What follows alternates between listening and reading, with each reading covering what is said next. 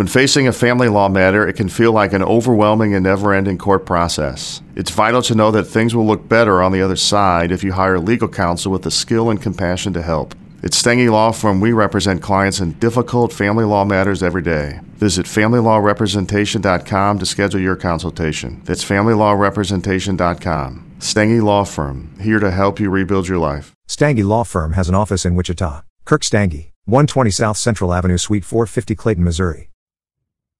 It cannot be done. Uncle Willoughby's memoirs are simply too scandalous, and Bertie's fiancée demands that they not be printed. I mean, what's a fellow to do? P.G. Wodehouse, today on the Classic Tales podcast.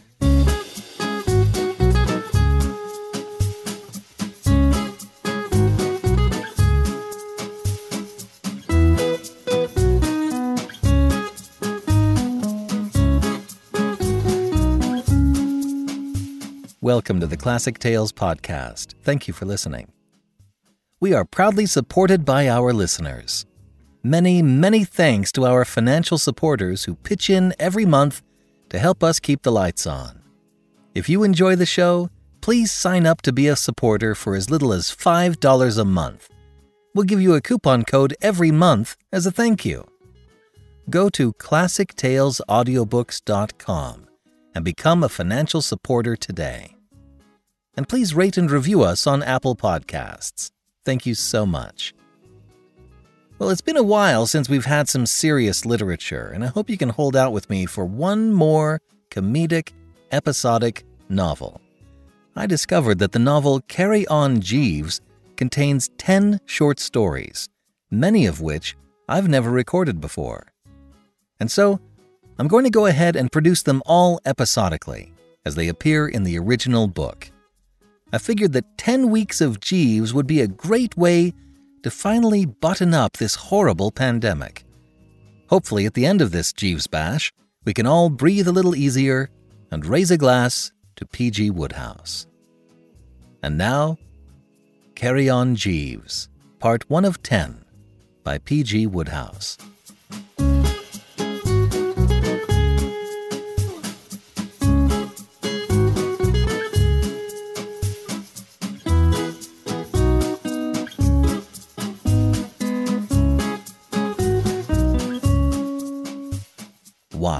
Jeeves takes charge.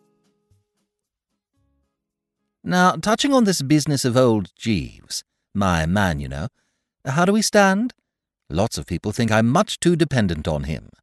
My Aunt Agatha, in fact, has even gone so far as to call him my keeper.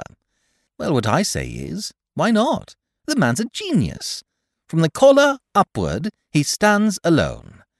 I gave up trying to run my own affairs within a week of his coming to me. That was about 6 years ago, directly after the rather rummy business of Florence Cray, my Uncle Willoughby's book, and Edwin, the Boy Scout.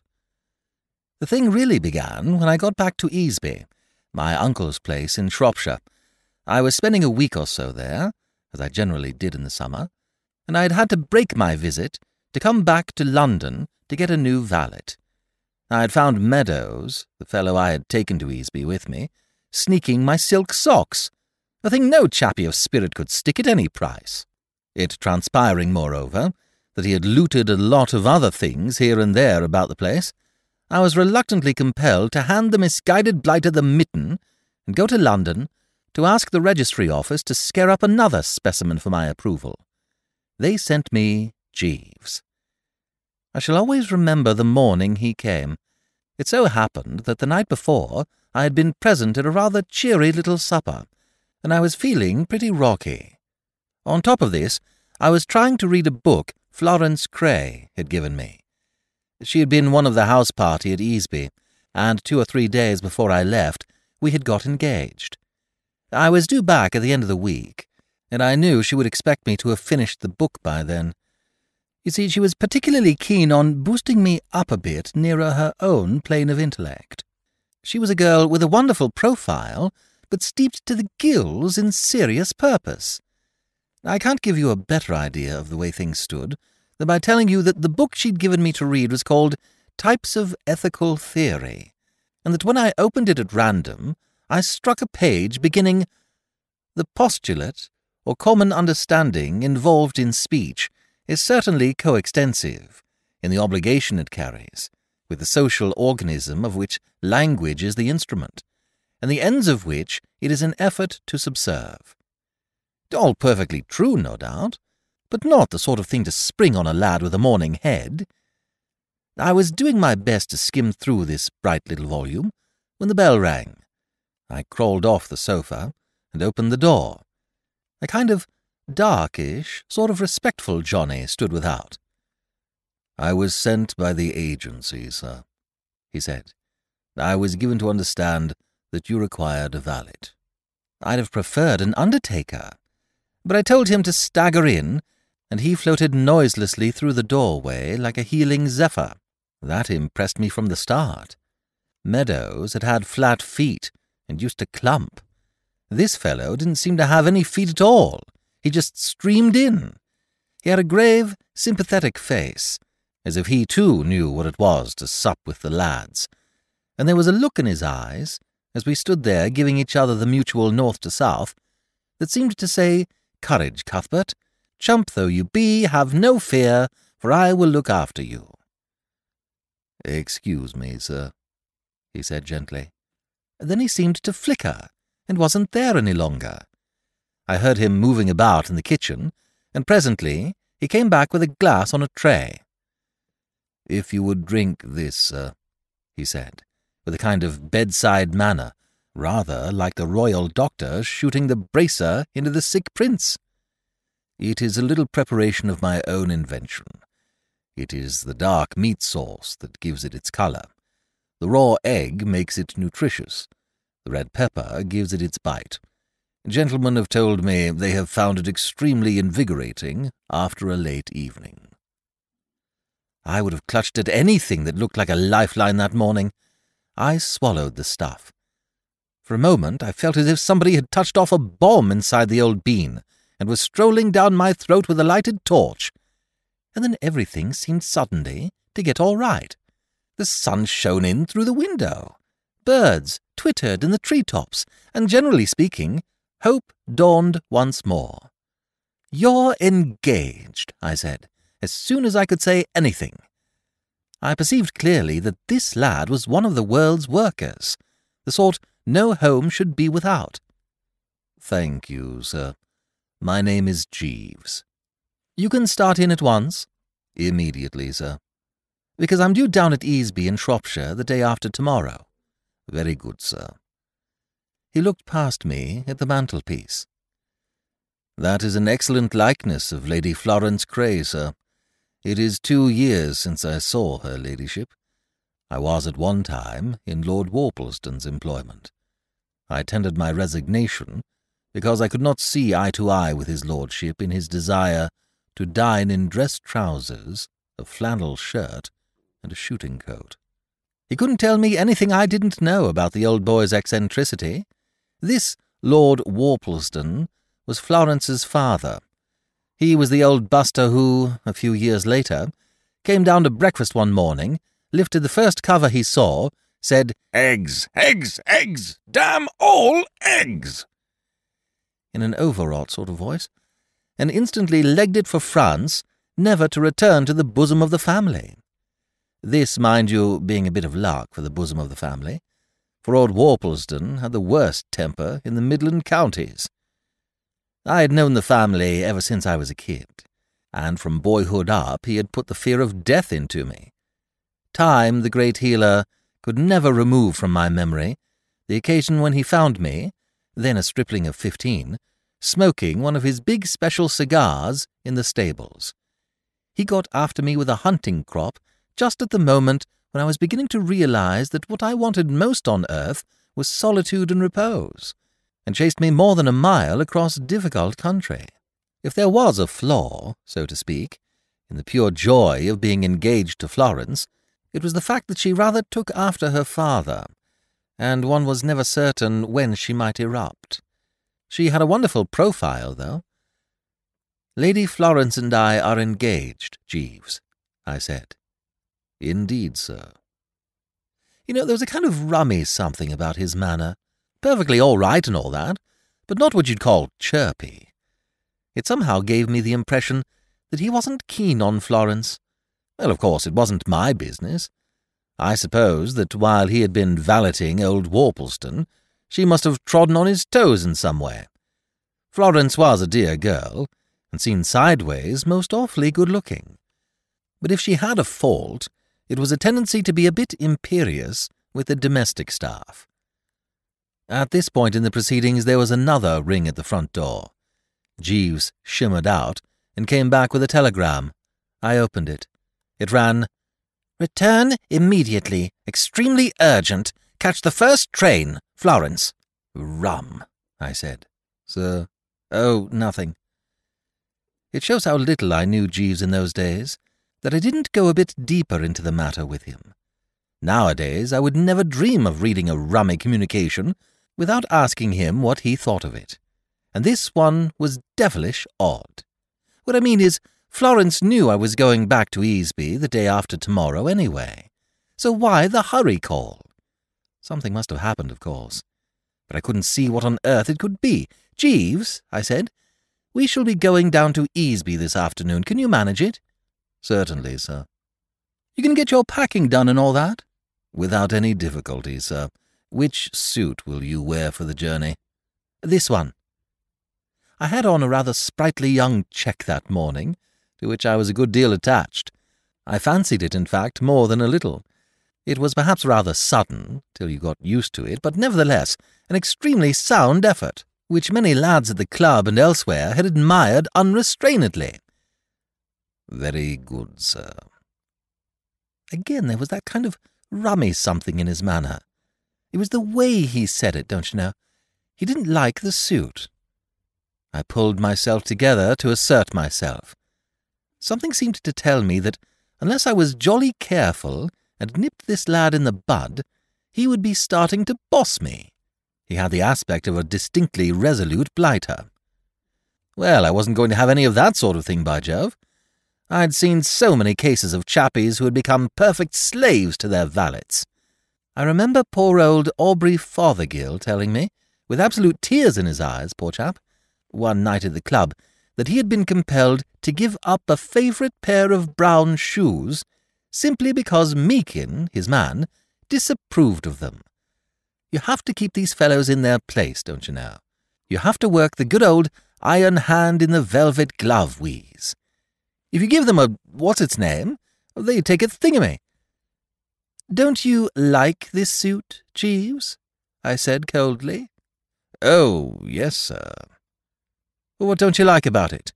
"It is a very nice suit, sir." "Well, what's wrong with it? Out with it, dash it!" "If I might make the suggestion, sir, a simple brown or blue with a hint of some quiet twill." "What absolute rot!" "Very good, sir." "Perfectly blithering, my dear man." "As you say, sir." I felt as if I had stepped on the place where the last stair ought to have been, but wasn't. I felt defiant, if you know what I mean, and there didn't seem anything to defy. "All right, then," I said. "Yes, sir." Then he went away to collect his kit, while I started in again on types of ethical theory and took a stab at a chapter headed Idiopsychological Ethics. Most of the way down in the train that afternoon, I was wondering what could be up at the other end. I simply couldn't see what could have happened. Easby wasn't one of those country houses you read about in the society novels, where young girls are lured on to play baccarat and then skinned to the bone of their jewellery and so on. The house party I had left had consisted entirely of law-abiding chappies like myself. Besides, my uncle wouldn't have let anything of that kind go on in his house. He was a rather stiff, precise sort of old boy who liked a quiet life. He was just finishing a history of the family or something, which he had been working on for the last year, and didn't stir much from the library. He was rather a good instance of what they say about its being a good scheme for a chappie to sow his wild oats. I'd been told that in his youth Uncle Willoughby had been a bit of a rounder. You would never have thought it to look at him now. When I got to the house, Oakshott, the butler, told me that Florence was in her room, watching her maid pack. Apparently there was a dance-on at a house about 20 miles away that night, and she was motoring over with some of the Easby lot and would be away some nights. Oakshott said she had told him to tell her the moment I arrived. So I trickled into the smoking room and waited, and presently in she came. A glance showed me that she was perturbed and even peeved. Her eyes had a goggly look, and altogether she appeared considerably pipped. "Darling," I said, and attempted the good old embrace, but she sidestepped like a bantam-weight. "Don't!" "What's the matter?" "Everything's the matter. Bertie, you remember asking me, when you left, to make myself pleasant to your uncle?" "Yes." The idea being, of course, that as I was more or less dependent on Uncle Willoughby, I couldn't very well marry without his approval, and though I knew he wouldn't have any objection to Florence, having known her father since they were at Oxford together, I hadn't wanted to take any chances, so I had told her to make an effort to fascinate the old boy. "You told me it would please him particularly if I asked him to read me some of his history of the family." "Wasn't he pleased?" "He was delighted. He finished writing the thing yesterday afternoon, and read me nearly all of it last night. I have never had such a shock in my life. The book is an outrage. It is impossible. It is horrible. But, dash it, the family weren't so bad as all that. It is not a history of the family at all. Your uncle has written his reminiscences. He calls them Recollections of a Long Life." I began to understand. As I say, Uncle Willoughby had been somewhat on the Tabasco side as a young man, and it began to look as if he might have turned out something pretty fruity if he had started recollecting his long life. "If half of what he has written is true," said Florence, "your uncle's youth must have been perfectly appalling. The moment we began to read, he plunged straight into a most scandalous story of how he and my father were thrown out of a music hall in 1887. "Why?" "I decline to tell you why." "It must have been something pretty bad. It took a lot to make them chuck people out of music halls in 1887. "Your uncle specifically states that father had drunk 1.5 quarts of champagne before beginning the evening," she went on. "The book is full of stories like that. There is a dreadful one about Lord Emsworth." "Lord Emsworth? Not the one we know. Not the one at Blandings. A most respectable old Johnny, don't you know. Doesn't do a thing nowadays but dig in the garden with a spud." "The very same. That is what makes the book so unspeakable. It is full of stories about people one knows, who are the essence of propriety today, but who seem to have behaved, when they were in London in the 80s, in a manner that would not have been tolerated in the forecastle of a whaler. Your uncle seems to remember everything disgraceful that happened to anybody when he was in his early 20s. There is a story about Sir Stanley Gervais at Rocherville Gardens, which is ghastly in its perfection of detail. It seems that Sir Stanley— but I can't tell you. Have a dash." "No." "Oh, well, I shouldn't worry. No publisher will print the book if it's as bad as all that." "On the contrary. Your uncle told me that all negotiations are settled with Riggs and Ballinger, and he's sending off the manuscript tomorrow for immediate publication. They make a special thing of that sort of book. They published Lady Carnaby's Memories of 80 Interesting Years. I read 'em. Well then, when I tell you that Lady Carnaby's memories are simply not to be compared with your uncle's recollections, you will understand my state of mind. And father appears in nearly every story in the book. I am horrified at the things he did when he was a young man." "What's to be done?" "The manuscript must be intercepted before it reaches Riggs and Ballinger, and destroyed." I sat up. This sounded rather sporting. "How are you going to do it?" I inquired. "How can I do it? Didn't I tell you the parcel goes off tomorrow? I am going to the Murgatroyd's dance tonight, and shall not be back till Monday. You must do it. That is why I telegraphed to you." "What?" She gave me a look. "Do you mean to say you refuse to help me?" Bertie. No, but I say, it's quite simple. But even if what I mean is, of course anything I can do, but if you know what I mean. You say you want to marry me, Bertie? Yes, of course, but still. For a moment, she looked exactly like her old father. I will never marry you if those recollections are published. But Florence, old thing, I mean it. You may look on it as a test, Bertie. If you have the resource and courage to carry this thing through, I will take it as evidence that you are not the vapid and shiftless person most people think you. If you fail, I shall know that your Aunt Agatha was right when she called you a spineless invertebrate and advised me strongly not to marry you. It will be perfectly simple for you to intercept the manuscript, Bertie. It only requires a little resolution. But suppose Uncle Willoughby catches me at it? He'd cut me off with a bob. If you care more for your uncle's money than for me— No, rather not. Very well, then. The parcel containing the manuscript will of course be placed on the hall table tomorrow for Oakshott to take to the village with the letters. All you have to do is to take it away and destroy it. Then your uncle will think it has been lost in the post.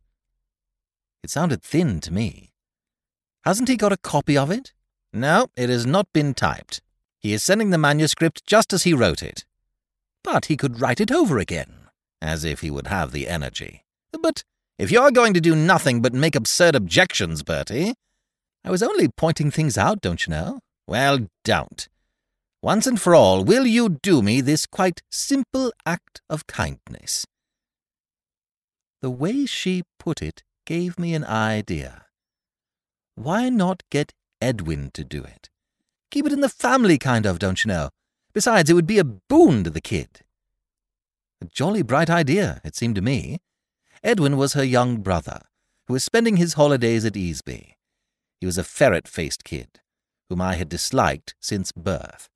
As a matter of fact, talking of recollections and memories, it was young blighted Edwin who, 9 years before, had led his father to where I was smoking his cigar and caused all the unpleasantness. He was 14 now, and had just joined the Boy Scouts. He was one of those thorough kids, and took his responsibilities pretty seriously. He was always in a sort of fever because he was dropping behind schedule with his daily acts of kindness. However hard he tried, he'd fall behind. And then you would find him prowling about the house, setting such a clip to try to catch up with himself that Easby was rapidly becoming a perfect hell for man and beast. The idea didn't seem to strike Florence. I shall do nothing of the kind, Bertie. I wonder you can't appreciate the compliment I am paying you, trusting you like this. Oh, I see that all right. But what I mean is, Edwin would do it so much better than I would. These Boy Scouts are up to all sorts of dodges.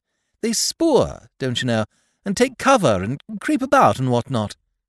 Bertie, will you, or will you not, do this perfectly trivial thing for me? If not, say so now, and let us end this farce of pretending that you care a snap of the fingers for me. Dear old soul, I love you devotedly. Then will you or will you not? Oh, all right, I said. All right. And then I tottered forth to think it over. I met Jeeves in the passage just outside. I beg your pardon, sir. I was endeavouring to find you. What's the matter? I felt that I should tell you, sir, that somebody has been putting black polish on our brown walking shoes. What? Who? Why? I could not say, sir. Can anything be done with them? Nothing, sir. Damn! Very good, sir.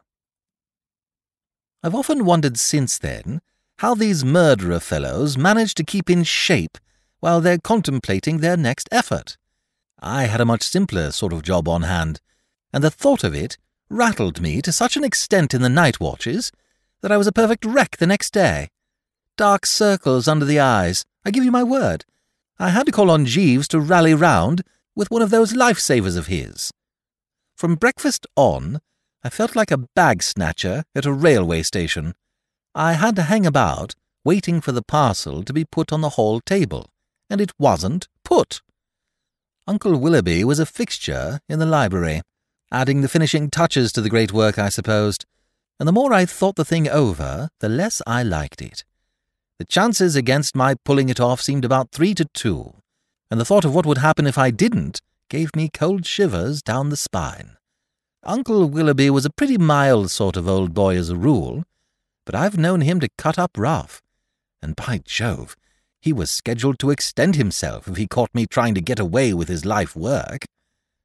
It wasn't till nearly 4 that he toddled out of the library with a parcel under his arm, put it on the table, and toddled off again. I was hiding a bit to the southeast at the moment, behind a suit of armour. I bounded out and legged it for the table. Then I nipped upstairs to hide the swag. I charged in like a mustang and nearly stubbed my toe on young blighted Edwin, the Boy Scout.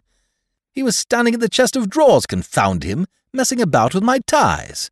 "Hello," he said. "What are you doing here?" "I'm tidying your room. It's my last Saturday's act of kindness." "Last Saturday's?"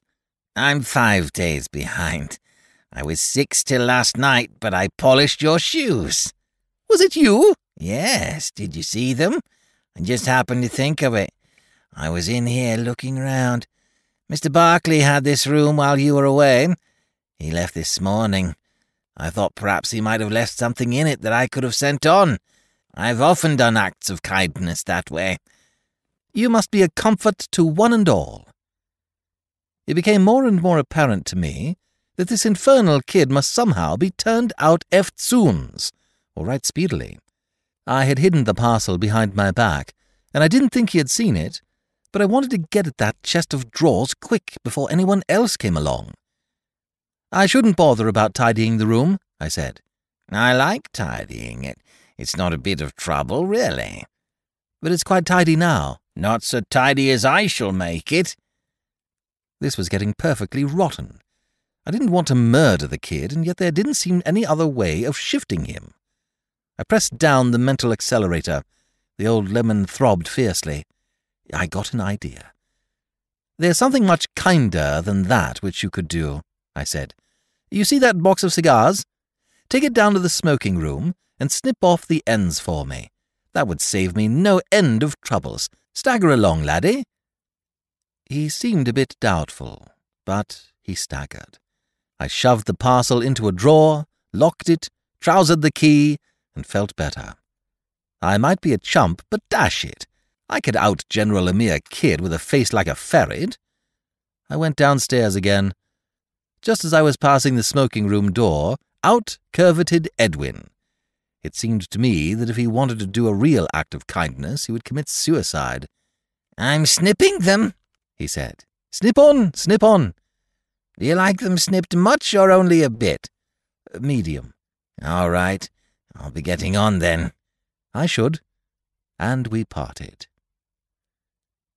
Fellows who know all about that sort of thing, detectives and so on, will tell you that the most difficult thing in the world is to get rid of the body.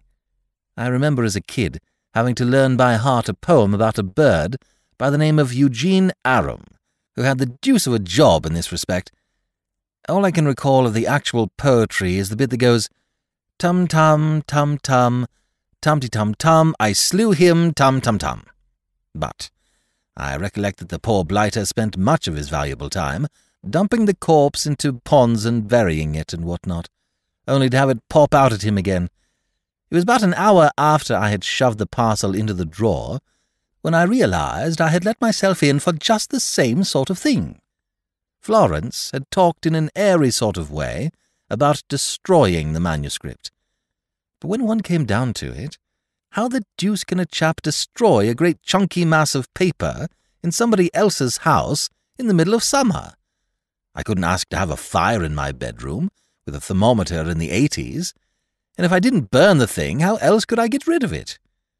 Fellows on the battlefield eat dispatches to keep them from falling into the hands of the enemy, but it would have taken me a year to eat Uncle Willoughby's recollections. I'm bound to say the problem absolutely baffled me.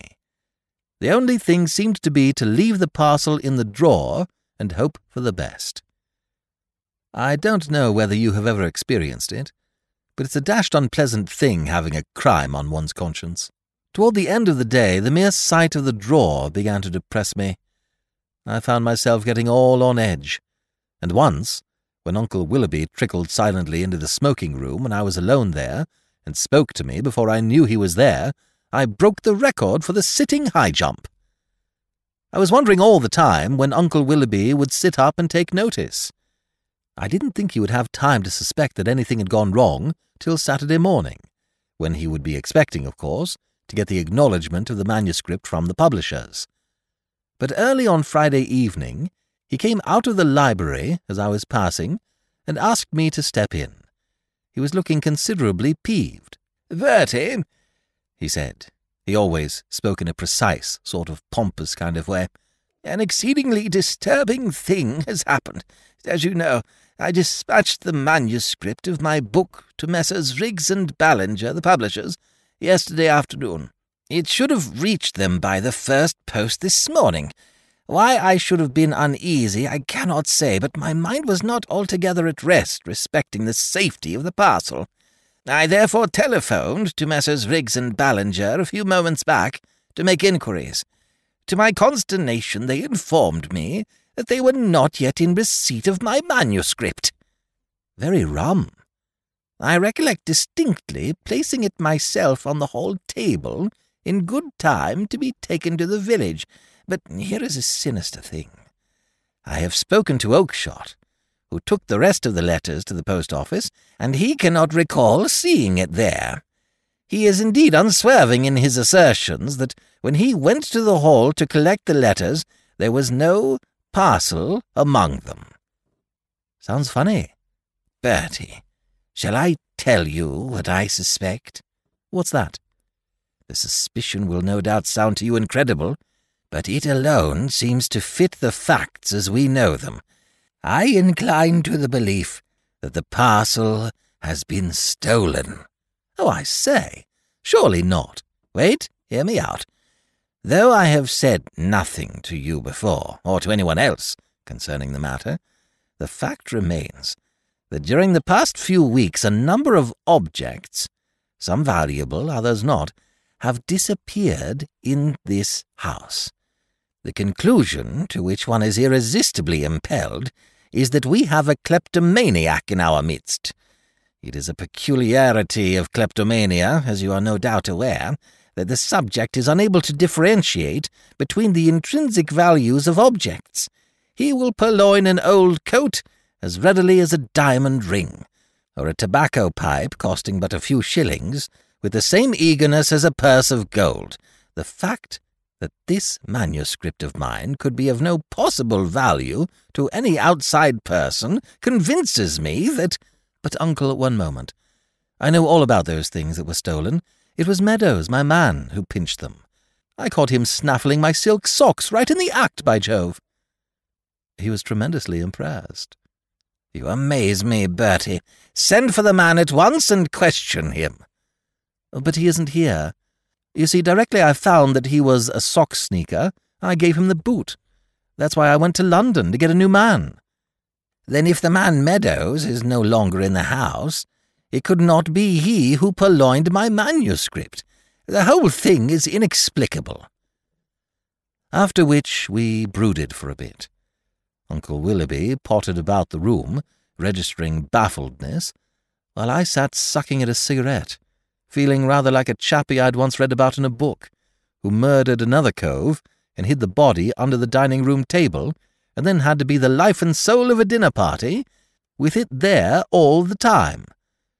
My guilty secret oppressed me to such an extent that after a while I couldn't stick it any longer. I lit another cigarette and started for a stroll in the grounds, by way of cooling off. It was one of those still evenings you get in the summer, when you can hear a snail clear its throat a mile away. The sun was sinking over the hills, and the gnats were fooling about all over the place, and everything smelled rather topping, what with the falling dew and so on, and I was just beginning to feel a little soothed by the peace of it all, when suddenly I heard my name spoken. "It's about Bertie." It was the loathsome voice of young blighted Edwin. For a moment I couldn't locate it. Then I realized that it came from the library. My stroll had taken me within a few yards of the open window. I had often wondered how those Johnnies in books did it. I mean, the fellows with whom it was the work of a moment to do about a dozen things that ought to have taken them about 10 minutes. But as a matter of fact, it was the work of a moment with me to chuck away my cigarette, swear a bit, leap about 10 yards, dive into a bush that stood near the library window, and stand there with my ears flapping. I was as certain as I've ever been of anything that all sorts of rotten things were in the offing. "About Bertie?" I heard Uncle Willoughby say. "About Bertie and your parcel. I heard you talking to him just now.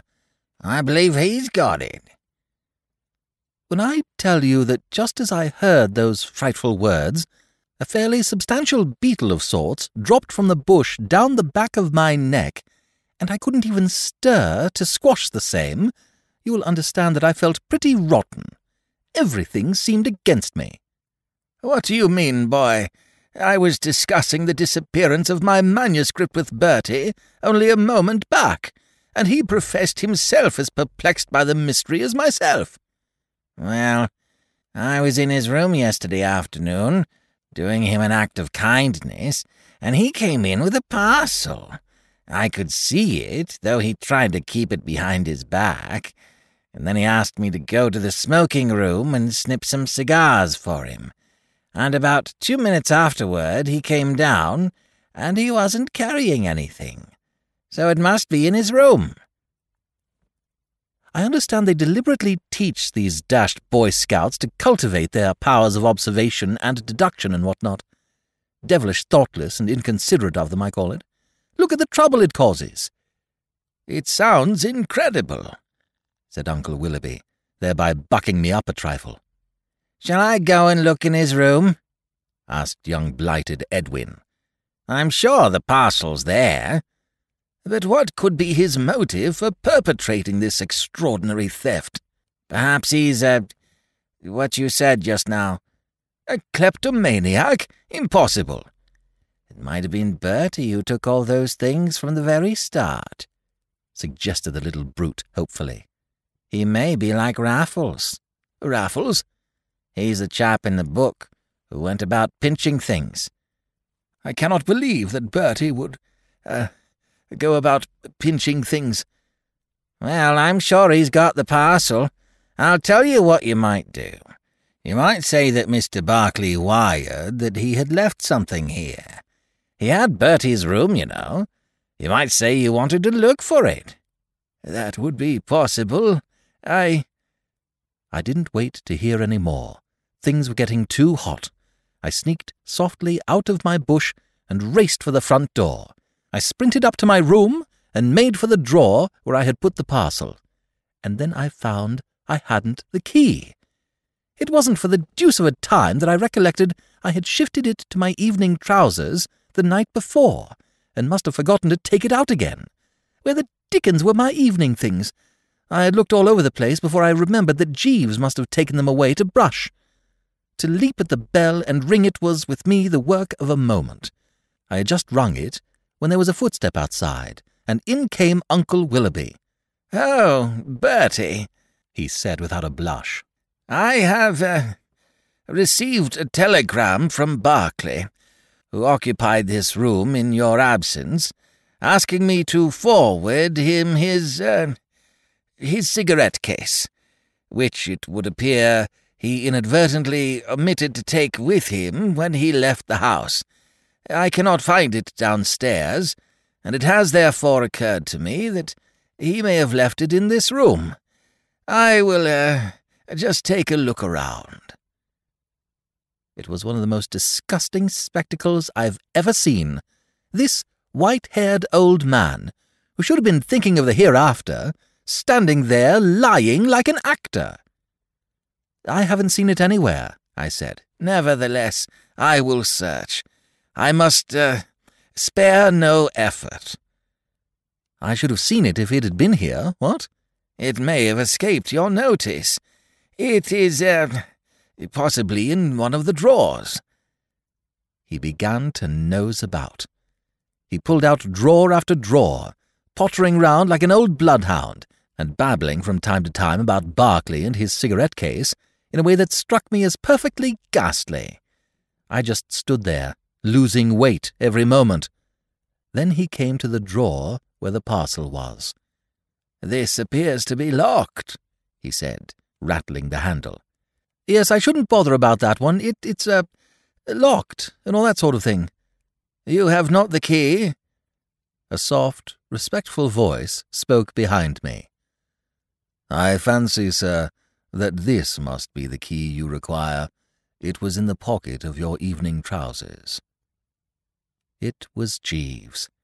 He had shimmered in, carrying my evening things, and was standing there holding out the key. I could have massacred the man. "Thank you," said my uncle. "Not at all, sir." The next moment Uncle Willoughby had opened the drawer. I shut my eyes. "No," said Uncle Willoughby. "There is nothing here. The drawer is empty. Thank you, Bertie. I hope I have not disturbed you. I fancy, Berkeley must have taken his case with him after all." When he had gone, I shut the door carefully. Then I turned to Jeeves. The man was putting my evening things out on a chair. "Jeeves?" "Sir?" "Oh, nothing." It was just difficult to know how to begin. "Jeeves?" Sir? "Did you... was there... have you by chance..." "I removed the parcel this morning, sir." "Oh, why?" "I considered it more prudent, sir." I mused for a while. "Of course, I suppose all this seems tolerably rummy to you, Jeeves?" "Not at all, sir. I chanced to overhear you and Lady Florence speaking of the matter the other evening, sir." "Did you, by Jove?" "Yes, sir." "Well, Jeeves, I think that, on the whole, if you were to, as it were, freeze on to that parcel until we get back to London—" "Exactly, sir." "And then we might, so to speak, chuck it away somewhere, what?" "Precisely, sir." "I'll leave it in your hands." "Entirely, sir." "You know, Jeeves, you're by way of being rather a topper." "I endeavour to give satisfaction, sir." "1 in a million, by Jove." "It is very kind of you to say so, sir." "Well, that's about all then, I think." "Very good, sir."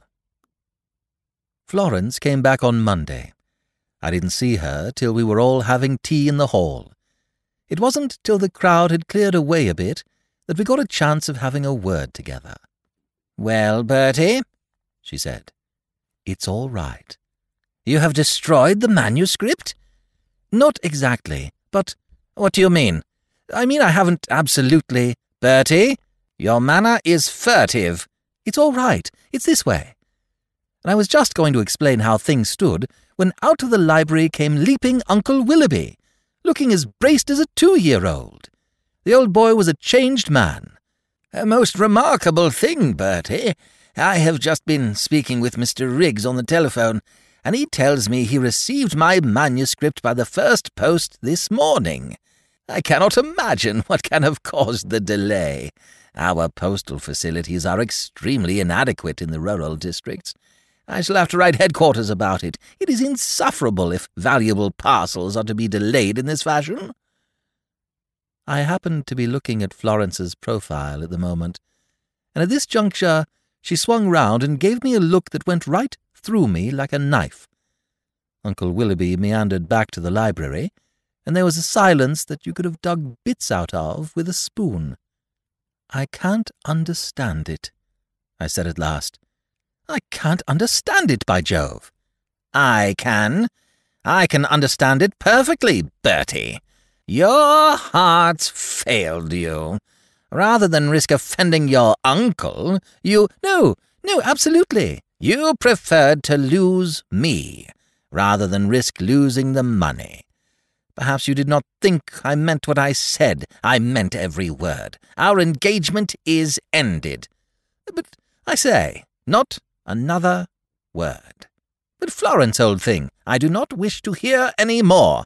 I see now that your Aunt Agatha was perfectly right. I consider that I have had a very lucky escape. There was a time when I thought that with patience you might be moulded into something worthwhile. I see now that you are impossible." And she popped off, leaving me to pick up the pieces. When I had collected the debris to some extent, I went to my room and rang for Jeeves. He came in looking as if nothing had happened, or was ever going to happen. He was the calmest thing in captivity. "Jeeves!" I yelled. "Jeeves, that parcel has arrived in London." "Yes, sir." "Did you send it?" "Yes, sir. I acted for the best, sir. I think that both you and Lady Florence overestimated the danger of people being offended at being mentioned in Sir Willoughby's recollections. It has been my experience, sir, that the normal person enjoys seeing his or her name in print, irrespective of what is being said about them. I have an aunt, sir, who a few years ago was a martyr to swollen limbs. She tried Walkingshaw's Supreme Ointment and obtained considerable relief, so much so that she sent them an unsolicited testimonial. Her pride at seeing her photograph in the daily papers, in connection with descriptions of her lower limbs before taking, which were nothing less than revolting, was so intense that it led me to believe that publicity, of whatever sort, is what nearly everybody desires. Moreover, if you have ever studied psychology, sir, you will know that respectable old gentlemen are by no means averse to having it advertised that they were extremely wild in their youth. I have an uncle—" I cursed his aunts and his uncles, and him and all the rest of the family. "Do you know that Lady Florence has broken off her engagement with me?" "Indeed, sir." "Not a bit of sympathy. I might have been telling him it was a fine day. You're sacked." "Very good, sir." He coughed gently. "As I am no longer in your employment, sir, I can speak freely without appearing to take a liberty.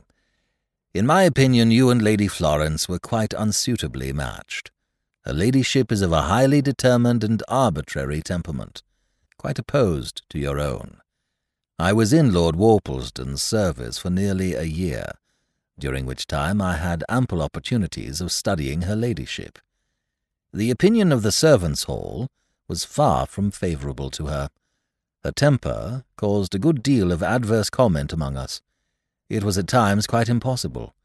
You would not have been happy, sir." "Get out!" "I think you would also have found her educational methods a little trying, sir. I have glanced at the book her ladyship gave you.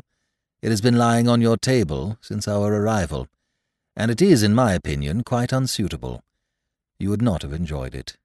And I have it from her ladyship's own maid, who happened to overhear a conversation between her ladyship and one of the gentlemen staying here, Mr. Maxwell, who is employed in an editorial capacity by one of the reviews, that it was her intention to start you almost immediately upon Nietzsche. You would not enjoy Nietzsche, sir. He is fundamentally unsound." "Get out!" "Very good, sir." It's rummy how sleeping on a thing often makes you feel quite different about it. It's happened to me over and over again. Somehow or other, when I woke next morning, the old heart didn't feel half so broken as it had done. It was a perfectly topping day, and there was something about the way the sun came in at the window and the row the birds were kicking up in the ivy that made me half wonder whether Jeeves wasn't right. After all, though she had a wonderful profile, was it such a catch being engaged to Florence Cray as the casual observer might imagine? Wasn't there something in what Jeeves had said about her character? I began to realize that my ideal wife was something quite different, something a lot more clinging and drooping and prattling and what-not. I had got as far as this in thinking the thing out when that Types of Ethical Theory caught my eye. I opened it, and give you my honest word, this was what hit me. Of the two antithetic terms in the Greek philosophy, only one was real and self-subsisting, and that one was ideal thought as opposed to that which it has to penetrate and mould. The other, corresponding to our nature, was in itself phenomenal, unreal, without any permanent footing, having no predicates that held true for 2 moments together. In short, redeemed from negation only by indwelling realities appearing through. Well, I mean to say, what? And Nietzsche, from all accounts, a lot worse than that. Jeeves, I said, when he came in with my morning tea, I've been thinking it over. You're engaged again. Thank you, sir. I sucked down a cheerful mouthful. A great respect for this Johnny's judgment began to soak through me. Oh, Jeeves, I said, about that check suit. Yes, sir. Is it really a Frost? A trifle too bizarre, sir, in my opinion. But lots of fellows have asked me who my tailor is. Doubtless in order to avoid him, sir. He's supposed to be one of the best men in London. I am saying nothing against his moral character, sir. I hesitated a bit. I had a feeling that I was passing into this chappie's clutches, and that if I gave in now, I should become just like poor old Aubrey Fothergill, unable to call my soul my own. On the other hand, this was obviously a cove of rare intelligence, and it would be a comfort in a lot of ways to have him doing the thinking for me. I made up my mind. All right, Jeeves, I said. You know, give the bally thing away to somebody. He looked down at me like a father gazing tenderly at the wayward child. Thank you, sir. I gave it to the undergardener last night. A little more tea, sir.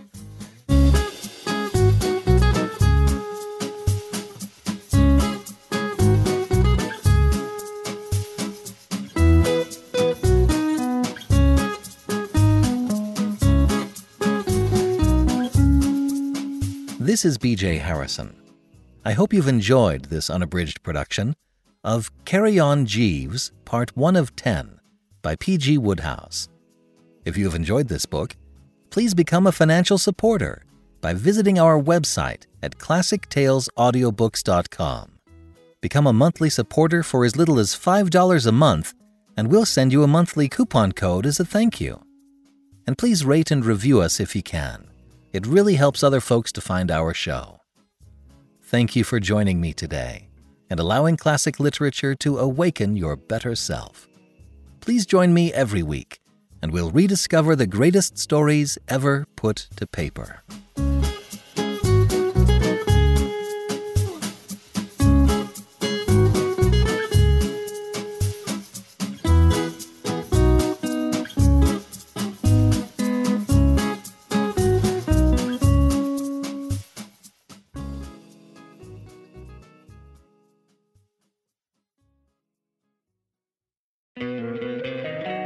Don't you love an extra $100 in your pocket?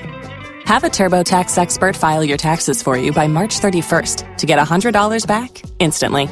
Because no matter what moves you made last year, TurboTax makes them count. That means getting $100 back and 100% accurate taxes, only from Intuit TurboTax. Must file by 3/31. Credit only applicable to federal filing fees with TurboTax full service. Offer can be modified or terminated at any time.